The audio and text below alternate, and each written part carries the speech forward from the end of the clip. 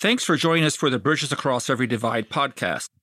As a special treat, there's a hidden teaser in each and every title of the podcast, and try to guess what it is. In today's installment, titled Tomorrow is Another Day, what makes Bridges Out of Poverty work, in your opinion, Phil? What makes it so optimistic, and why do people from the right and the left everywhere seem to immediately, as it is explained to them, gravitate to it? So explain it just a little bit to us here. Okay. Well, Bridges is evolved over 20 years. So it started out with one book called Bridges Out of Poverty that is usually used by people that work in organizations, whether they're government or nonprofit, faith-based, to learn about poverty issues and class issues. And then we needed a book, and we needed to have a way to engage people in poverty. So I wrote a book called Getting Ahead in a Just Getting By World. And 12 people at a time, typically, with a facilitator, go through 16 sessions together, and they analyze the impact that poverty has on them and their community, at the end of which the studies show that they take charge of their lives. They create what we call a future story. They have SMART goals and detailed lists about what they want to do. They have a team of people to support them. Now, that means that people that are serving people in poverty and working with them and the people in poverty have a common language. Then for community leaders, CEOs, legislators, and the like, there's a book called Bridges to Sustainable Communities. So they get the language. So now the whole community has a common way of looking at this complex issue. And but to answer your direct question, how do we get people from the left and right into this? One of the things that we all look at in those different books is the 4 causes of poverty, and it's not just 2. And of those 4 causes, there's one that the conservatives pay attention to, which is individual choice, behavior, circumstances, and responsibility. And then the one that the liberals look for and their think tanks are creating is the socioeconomic, political structures that lead to poverty. And those turn into the either-or debates of today. Those are the narratives that we hear all the time, and that's how they pass policy.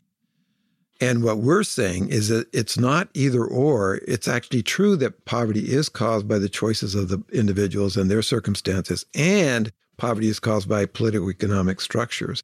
So we come at it from both ends, and we honor the research on both sides.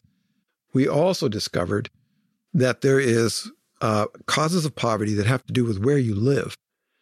And poverty is different in every city, county, state. And some places, upper mobility is easier than others. And poverty in, the small counties out there in northeastern Colorado, it's going to be harder to get out of poverty there than it is in some place like Columbus, Ohio, or one of the eastern cities where the resources are all around and opportunities are everywhere. So where you live matters. And then the 4th category is how much exploitation are people facing that are in poverty? And it's so prominent that it's actually a cause of poverty and not just a factor. So we say, if you want to address poverty, you have to address all 4 causes. You can't just ask individuals to make all the changes on their own. You have to address systemic stuff, and you have to address where the issues in the community and exploitation. You have to do it all. And when you mention about geography, it reminds me, of course, of the prisoners of geography. And that, because we are now seeing increasingly the 3 classes are being concentrated. The ruling elite is behind gates and walled communities. The middle class lives in cul-de-sacs. And the poor and working poor increasingly isolated in areas of the urban center that they are dependent completely upon mass transit there. And other places, it's isolated, areas in the rural outreach. And this has led to, we have this idealized golden age of America that the bank president lived 3 blocks away from the bank janitor. Their kids went to the same school, and that meant then if one of the janitor's kids could need a letter of recommendation to get into a university or college, why the bank president, who might be on the board of that college, could write such a letter for the child of the janitor. And all this soft social capital, as outlined by our kids, in Robert Putnam's book, allowed the classes to mix and everything. Now people live isolated. That's right. From those not like themselves. And we are doing it politically, on the basis of religion. We don't like saying with people who are of what I call the unfamiliar visage, people who do not look just like us.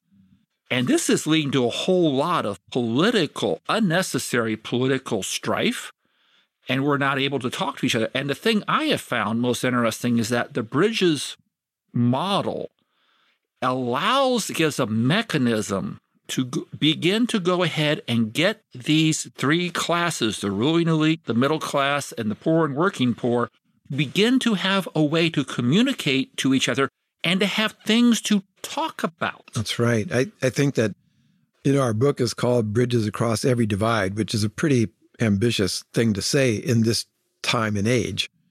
And yet, when you go to the communities where this is happening, you're going to see people that come together, and all the social divides are there around issues of guns, women's rights, abortion, you name it. All that is in these people that are there. But one thing they all have in common is, and we know this, people that are conservative care about poverty. Yes. People who are liberal care about poverty. And so now we have a thing we work on together. And when we meet each other, then we can actually create that sense of community that's gone away. Yes. And we can work together. And the beauty of this is that we can show you where it's happening. And it gives people goosebumps to know that that is still a possibility for people to come together to solve problems together. And in the book, Bridges Across Every Divide, we actually describe a process, or actually several different methodologies by which people can get together with those not like themselves very purposely. And that's going to require a purposeful act by people in order to do. But if they don't do that, then, this is why I think one of the major reasons why the Republic simply is no longer working as our founders envisioned. This is not the Republic they were looking for. And it's just not, it's too contentious and everything. Henry Adams, who is the grandson of a president and the great-grandson of a U.S. president, in his seminal work, The Education of Henry Adams, said, politics is how we organize our hatreds, which I think is something you and I in the book, completely disagree with, reject, and show the basis of how you too can reject the organization of hatreds as how we do our politics in America, because that is a zero-sum game. Now, I will cut Henry Adams a little bit of slack because he was born in 1838. So for him, the Civil War was the defining moment of his young life. And that, of course, covered how he saw everything. But I think that we completely stomp on Henry Adams in the book and give people an alternative to organizing on the basis of hatreds. Yeah. So, and one of the things that brings me up with that is, of course, we're talking about getting people, of different classes together, different cultures, different backgrounds and everything. We talk a lot about silos. Well, I think the thing we agree upon, the only place silos should be is on America's farms. And we have too many silos. If you look at how the whole, human services are delivered, there's way too many silos. Agency time, is a huge concern. And that, for me, was one of the things that you really enlightened me on, because you talk a little bit about the horrors of agency time. Yeah, sure. Well, when I was working on what turned out to be the book, Getting Ahead in a Just Getting By World, I was in Mount Vernon, Ohio, which is close to where I live. And we paid people to come to a restaurant.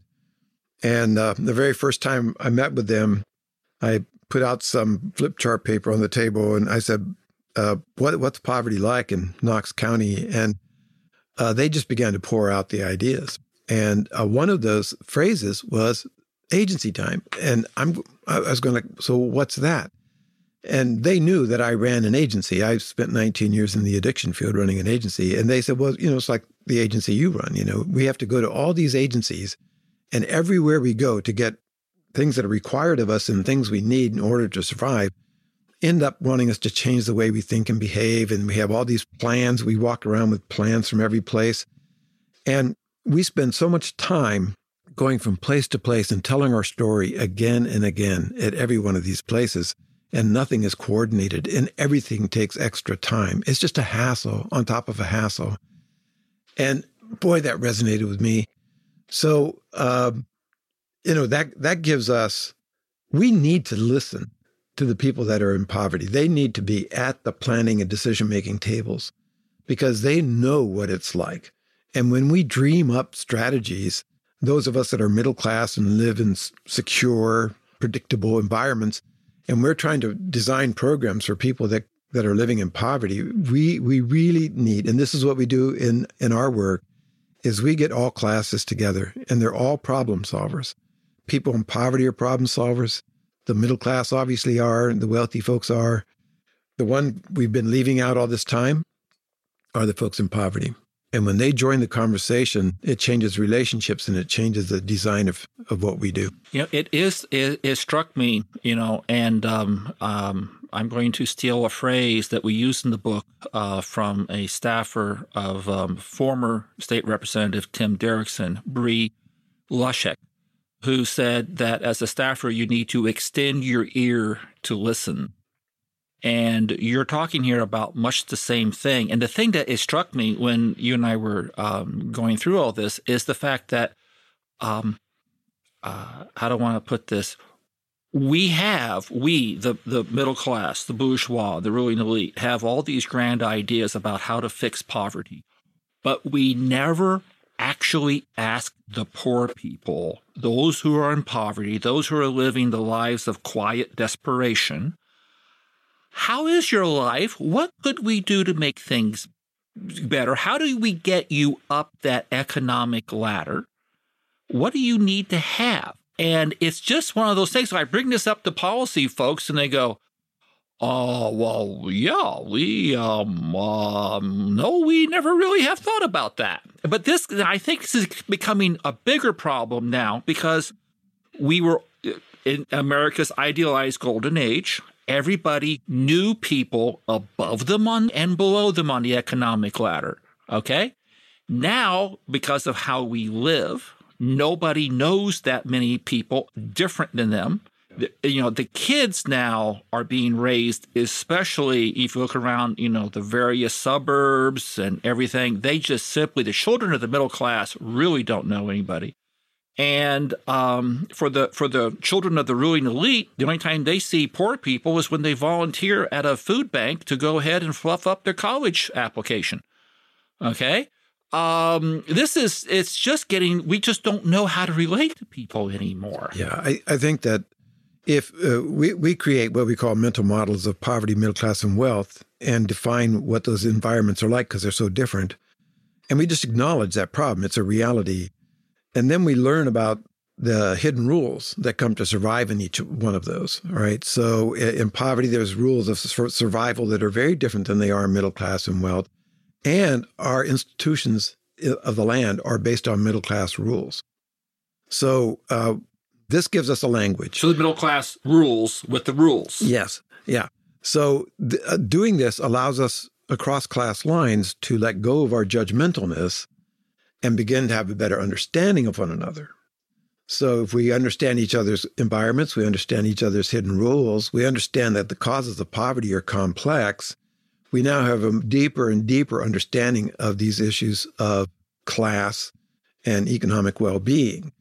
And that brings us together, gives us a chance to, gives us a language. So our common language gives us thinking tools, I call them, and ways of bringing people from all classes, all races, all political persuasions, and all sectors to work on these strategies. And we haven't talked about the institutional level, right. But institutions can use these ideas too, to make changes so that they get better outcomes. So you'd want them to have better outcomes with people that are coming through their system or working in their plant, right? But you also want to have better outcomes for the institutions. And we're finding that people use our ideas and innovate with them, and it all benefits people in poverty. And, the thing that has me in a state of, shall we say, mild panic about all this is that we have traditionally in the Western developed world used no and low skilled manufacturing jobs as a way to move the poor and working poor up the economic ladder, especially so that their children have the economic stability so they can now get more education. They go to college, achieve greater trainings and stuff of that nature. Studies by MIT indicate that in just a few short, by 2030, 47% of the jobs that are out there right now are going to evaporate like rain on asphalt in a hot day. We're looking at these massive disruptions occurring and it's, and people will say, well, it's due to this, it's due to that. For example, 88%, Ball State has found out that 88% of job losses in the past 30 years have occurred due to automation. And here's another surprising statistic for people. There is more steel manufactured today in America than there was in 1980. Okay. And it's because of automation. And now we're getting ready for the next wave, which is artificial intelligence. So it used to be that, oh, well, I'm a lawyer. I don't need to ever worry about, automation. Well, guess what? Artificial intelligence is now coming for you, and the ability to sort through and do routine contracts and routine forms is now increasingly being delegated. They've now come up with artificial intelligence that actually reads X-rays better than radiologists, a lower level of failure. And so, radiologists may someday only be able to find jobs working on organic farms somewhere, as a field hand. I mean, this is everything is in the middle of a huge flux, and we have to figure this out soon. Right. I agree. There's a real urgency about this, and it has to do with the tsunami that we're in already. So the good middle-class jobs where you went to work and you could climb the ladder, you belonged, and you were part of the creation of things, and, you had security, those jobs are going away. And now there's all these temp jobs, gig jobs, subcontract jobs, contract jobs, where you're not a full-time employee. And so you don't have the benefits, you don't feel like you belong. And this is what, when we have people that are coming into our groups for getting ahead, when they want to get out of poverty, they're in poverty or situational poverty. Above them is this layer of the working poor, right? And working class people who can't find $500 for an emergency. And right. 78% of us are working paycheck to paycheck. And we're trying to bring people out of poverty into that and through it into some kind of stable environment. That's why this is a crucial community issue. And something the legislators have to attend to because it's that urgent. And we're at a tipping point. One of the things we look at in the book is also a lot about groupthink and how groupthink can invade corporations. And I'm always reminded of Xerox, or it was Polaroid, who said, oh, no, digital cameras, no, everybody's going to want to use paper. And they went from being a dominant major employer to all of a sudden, 10 years later, just being, parceled off for parts, basically. And one of the things we found in our research is that companies that are employee share ownership plans or worker cooperatives seem to be more resilient and more resistant, shall we say, to the groupthink that invades the corner offices where they're all going to do this, we're all going to do that. And they seem to be more adaptive to changing environments. And it's been a real eye opener on this. So there are opportunities out there, and the book goes into those in some details, how to recognize them. So, with that, we should probably go ahead and close up this podcast for the Bridges Across Every Divide podcast. And we ask you to look for the book, find it on Amazon and order it. And look forward and reach out to Phil or myself, and we'll be happy to come to your community and talk to you all about it. And just contact AHA Process for arranging that. So thank you very much.